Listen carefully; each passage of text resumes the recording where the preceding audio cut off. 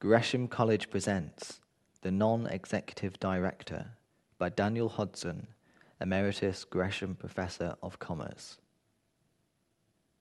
And I'm just going to begin by re-emphasizing some relevant points that I made in my first lecture without going over the debate again. Indeed, I believe that in the general discussion that followed the lecture, these points represented the consensus of guests and those of the audience who participated. It is, however, important to add that these are guidelines and not hard and fast rules, for the circumstances and purpose of the organization will vary. They are most appropriate for mature, quoted PLCs, but they have relevance to every organization, PLC, cooperative, public sector, charitable, or otherwise not-for-profit, which has a board of directors, of trustees or governors. But I shall, for ease, refer to the latter as directors. And the points are: boards should concentrate almost exclusively on strategic matters and making sure that the right people are in place to carry out their decisions. Boards should regularly review their own performance and their members, including the chairman.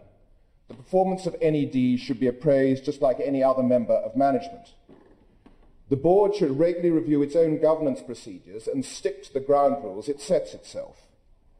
Boards should never exceed 12 in number, with balanced numbers of non-execs and executives, with an optimum around 8. NED should bring specific and useful skills to the table. And the overriding duty of the board, apart from statutory requirements, is to look after the interest of the shareholders. Benefiting stakeholders supports this objective, but is not sovereign in its own right. And I'm going to weave these points into my remarks, but I'm going to focus first on the role itself.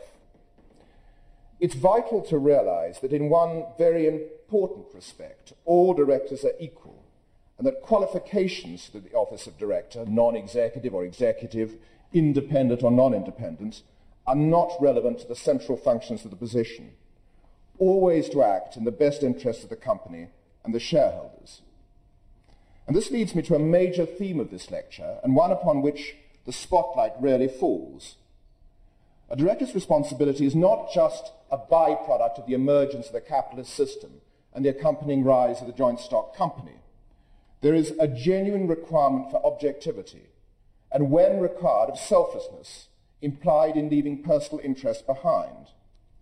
It could even be said that there is an element of public service in the role of a director, or of anything other than a closely held, relatively small private company.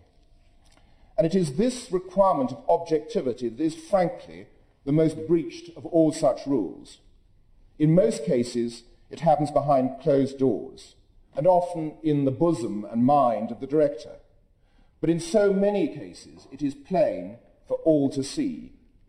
The best and most endemic example is that of corporate mergers or takeovers, where at one extreme it is plain that they failed quite simply because of ego, because the personal interest of the respective chairmen, CEOs, directors have prevented board and executive structures which would have been in the best interests of combined shareholders. At the other extreme, such mergers and takeovers have actually taken place in profusion because of the ambition of one or more people and well beyond the rational interest of shareholders. And I've often heard it argued in defense of these situations that such mergers are indeed about people, and there are even instances of mega-million takeovers supposedly instigated to acquire the talents of just one individual. Even at today's levels of executive remuneration, it is hard to see, I speak ironically, it is hard to see how it is not cheaper merely to go out and hire the paragon.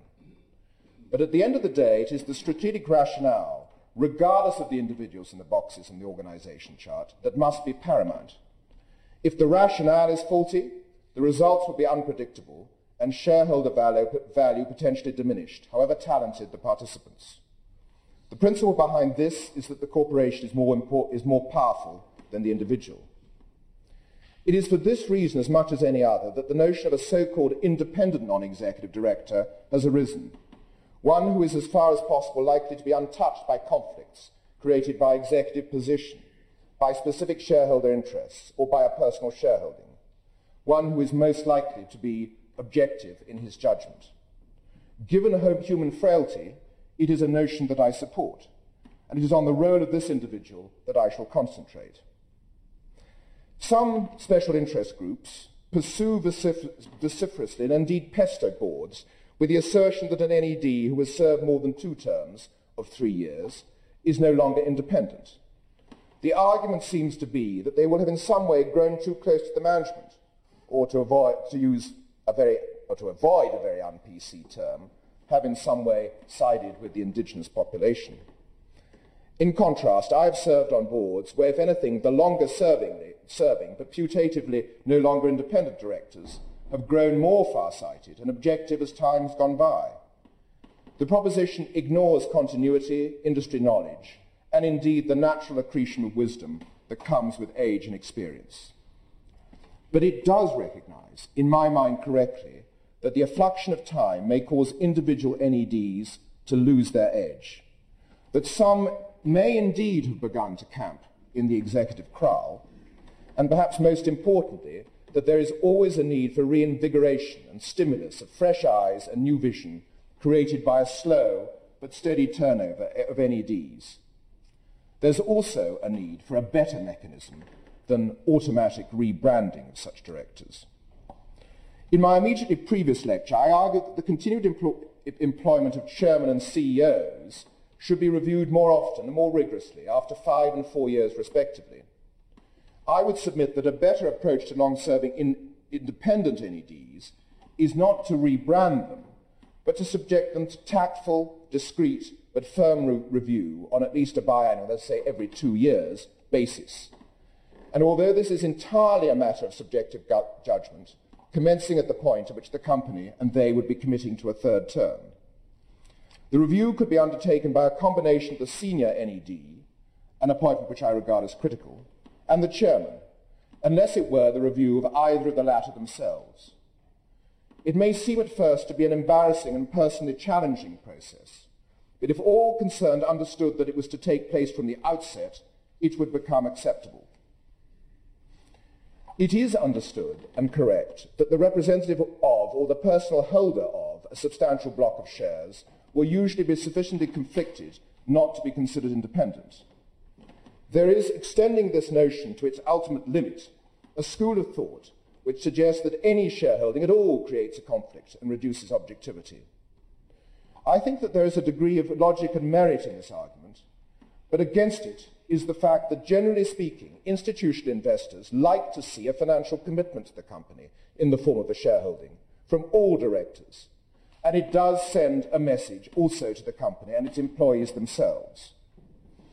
The personal financial position of NEDs is no doubt extremely varied, and the sum of, say, £100,000 may be a very significant amount to some, but as it were, a groat to others.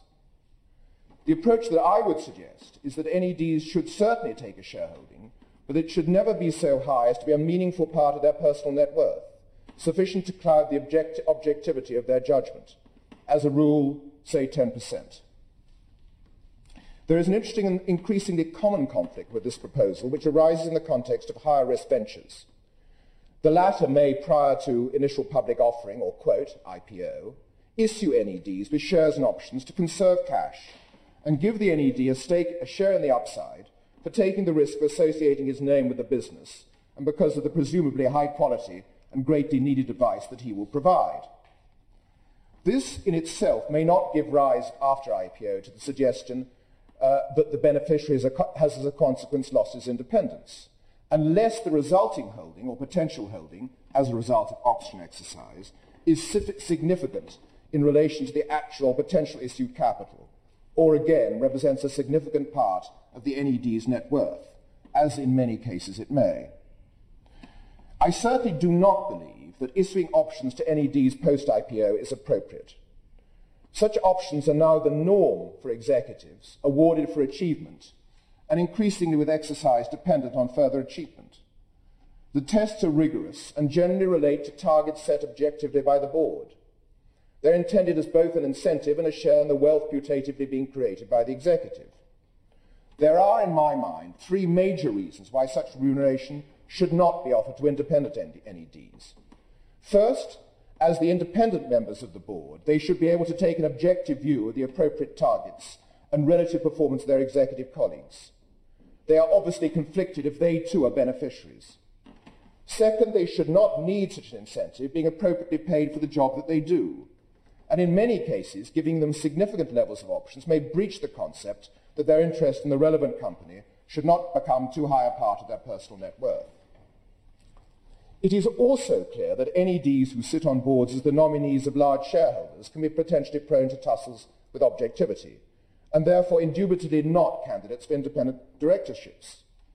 It would be almost superhuman, although it is a feat that miraculously occasionally is performed, for them to return to base and say that they voted against the interest of the nominating shareholder because they felt it to the general benefit of the company and the shareholders as a whole. What is not so obvious is the conflict experienced by directors who are elected to a board, most probably that of a cooperative, whose employers often expect them to stand up for the latter's corner, even if, to the individual director's eyes, it is the wrong direction for the institution. Whilst, when I was at Life, whilst we took some pains to point out to member-elected directors that they had a duty of objectivity, many such directors found their personal conflicts quite intolerable. I'm certain that much of the difficulty we had in gaining a consensus on strategic direction, particularly in respect of electronic trading, was due to those heavy tugs on loyalty and objectivity. What is particularly noteworthy is that whilst I'm certain that a number of my board colleagues could on this account be guilty of a theoretical breach of fiduciary duty, I'm equally certain that most, if not all, would not have seen it that way. The lesson to be drawn is that there are many situations, and not just the obvious, prescribed ones, that can lead to loss of independence. But the latter anecdote has a positive side. My then chairman and I saw the problem of lack of board objectivity very early on in my tenure, and set about appointing a small number of genuinely independent directors. The process of convincing first the existing board and then the members as a whole took the best part of a year, but we did find two quite outstanding candidates, of whom one is my guest tonight. Sparing his blushes, it is unanimously agreed amongst those who were involved in the events of those times that without their courage, perspicacity and wisdom, we would never have achieved the reforms that have led to the revival and renaissance of the exchange. Certainly my own position and that of my chairmen would have been totally untenable. Their contribution, which must in general remain behind closed doors, was absolutely critical. I now turn to the heart of the role itself. It is to ensure that board making is of the highest quality, that the right executives are in place, and that the shareholders' interests are always paramount, as I noted before. What are the personal requirements for success in the job? Extensive and importantly, up-to-date business and/or administrative experience, maturity and good judgment, together with a dash of steel, independence of mind, courage, a willingness to stand one's ground and be counted when vital principles are at stake, but nonetheless a team player. All these are given characteristics. To these I would add a sense of duty, a willingness to give whatever time is necessary in the rare but important corporate circumstances which arise occasionally. The irony is that these virtues, and particularly that of being abreast of modern business thinking and techniques, are most often found in those who are in mid-career with a demanding full-time job elsewhere. There is undoubtedly a time decay factor for older NEDs who are in the afternoons or evenings of their working lives, but who make up a considerable portion of the boards of, for instance, quoted PLCs. There are obviously some very notable exceptions, shrewd and wise, but boards would do regularly to review the positions of NEDs who are, for the most part, retired or significantly winding down. I well remember sitting as an executive on the board of Unigate with a marvellous ex-diplomat who many of you may recall, called Sir Conor O'Neill, who came unwillingly to fame for standing up to George Brown at his most tired and emotional. I don't really know what his real contribution was, apart from the inspiration of what we, the executive, called the Conor O'Neill test for board papers, which was, could they be understood and absorbed by a highly intelligent and non-business-oriented former civil servant? And for his parting words, he was remembered, which were he felt that he had filled a slot and caused no trouble. I've even sat on boards where members have slipped gently into slumber from time to time, perhaps like this evening, who knows, not always observing the golden rule that it is best when waking up from a brief ziz to keep the eyes closed, pick up the thread of the conversation and then make a brilliant interjection, eyes still closed, so that colleagues are actually gulled into believing that there's worth in the old boy after all. It is, of course, important for NEDs to keep abreast of corporate events, to get to know the senior people, and to understand the industries of companies on whose boards they serve. But it is, in my mind, very important to realize that it is in the first period of their tenure that they will be likely to make the most impact. This requires the ability to undertake a steep learning curve, but it addresses the fact that first impressions are also often the most accurate, that fresh eyes can bring new and valuable insights with different lines of bearing from those who are familiar with and integrated into the activities of the company. It also provides the NED with a key, once only opportunity to review for himself the governance procedures of the company, the workings of the board and its committees, the style of the chairman and the CEO and the other executive directors, as well as his NED colleagues, and the quality and appropriateness of information and papers which the board receives. It's much more difficult to suggest changes, or at least put down markers, after more than a year in the job, when the NED has become more used to the procedures and has perhaps started himself to have more sympathy with the indigenous population. There is also the contingent element of an NED's responsibilities, which is usually overlooked, and in my mind is potentially the most important part of the NED's service to the company. From time to time, special circumstances will arise which will require extra attention. Major takeovers, either as acquirer or target, major strategic events such as demergers, failures of strategy requiring drastic reappraisal, management reorganizations leading up to CEO, senior executive changes. It is in the time leading up to and during these events that the experience and judgment of NEDs and their objectivity, with company shareholder interest always to the fore, will arguably make their greatest contribution. Indeed, it is as often as not the NEDs themselves who may take a more proactive role and trigger the analysis and discussion which leads to the events themselves. Every NED should be prepared and be in a position to provide his time and wisdom unstintingly at these key extracurricular moments. An NED who is too busy or not paying close enough attention to the institution's affairs is not worthy of his job. Beyond this, a non-executive should be available for advice to the chairman and the executive, not just in general terms, but also in relation to the specific discipline, e.g. IT or marketing, which may be his or her core skill. This can be provided proactively where specific circumstances allow, or reactively when a need arises for the executive board or senior board members.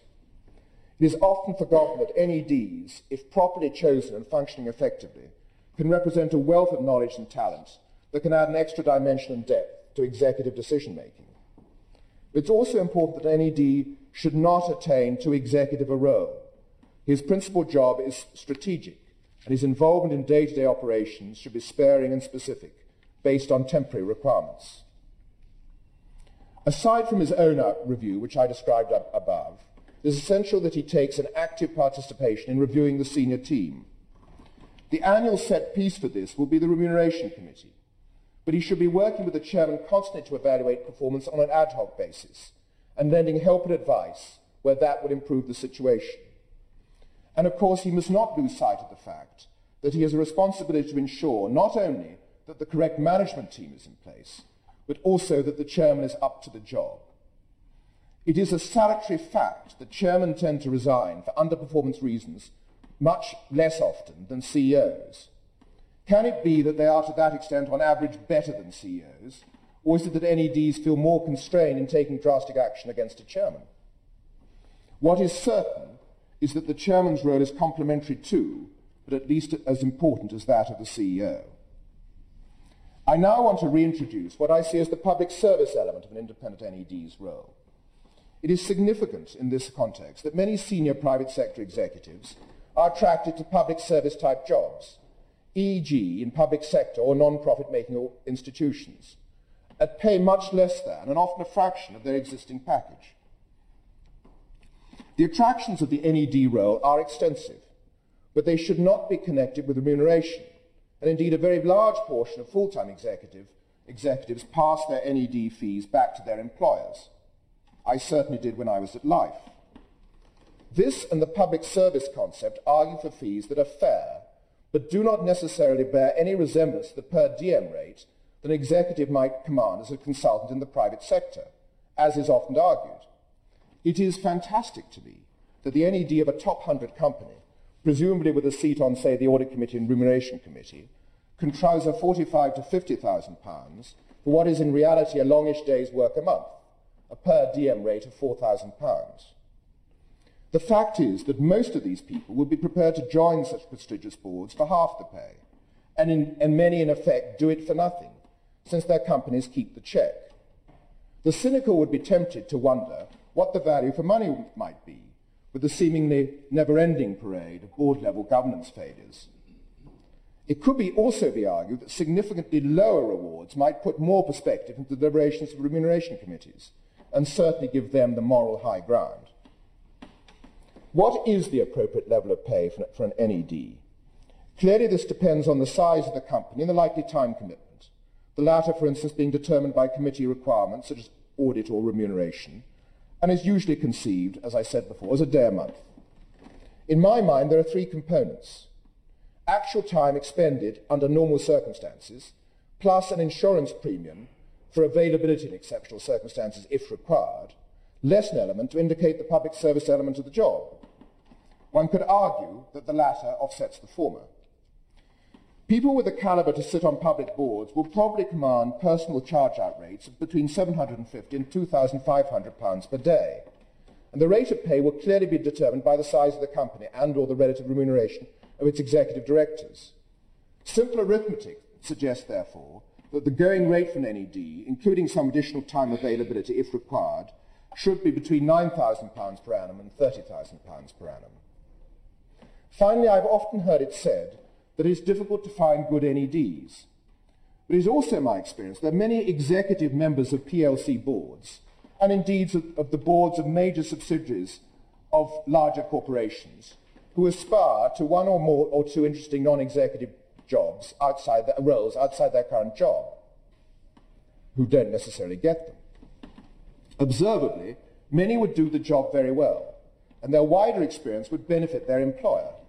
Indeed, the more enlightened larger companies have experimented with such placements, although not usually on PLC boards. An often voiced objection is lack of board experience, but that can hardly apply to those already on PLC boards. It is also true that major divisional boards often go about their business considerably more professionally and effective than many PLC holdings boards.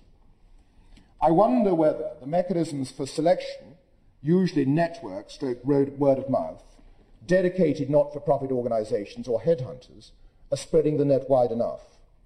It is observably true that many institutions are not fully served by their NEDs, certainly by the demanding standards that I have set out above. I believe that there is a significant and substantial cadre of untapped talent out there which could grace and enhance the proceedings of boards which badly need it. Is it time to review and take a more radical view of the methods of those involved in selection and the population of talent over which they cast their flies? So my main points, and then I shall hand over to my two colleagues for a few minutes' comments in each case, hopefully on the points which they disagree rather than the points at which they agree, just to make it more fun. My main points again are: all directors are equal in their overriding responsibility to company and shareholders, but independent NEDs should above all bring objectivity to boardroom discussion and ensure that the right executive team and chairman is in place. NED performance should be reviewed regularly, but 2 terms should not necessarily be the limit of their tenure, and there should be a focus on those who are retired or winding down. NEDs should have shareholdings, but not so large in relation to their own net worth as to cloud their judgment. NEDs may be able to receive options pre-IPO in higher-risk ventures, but definitely not in quoted companies. A key responsibility for an NED is to be available for one-off strategic situations and events, regardless of other commitments. An NED is potentially at his most effective during the first year of his first term. There is a public service element to the NED role, and in some cases, NED's pay looks to be on the high side. There is an untapped cadre of potential non-executive talent, particularly executive members of PLC and major divisional boards, which could and should be unlocked for the benefit of PLC governance as a whole. For all information, please go to our website at www.gresham.ac.uk.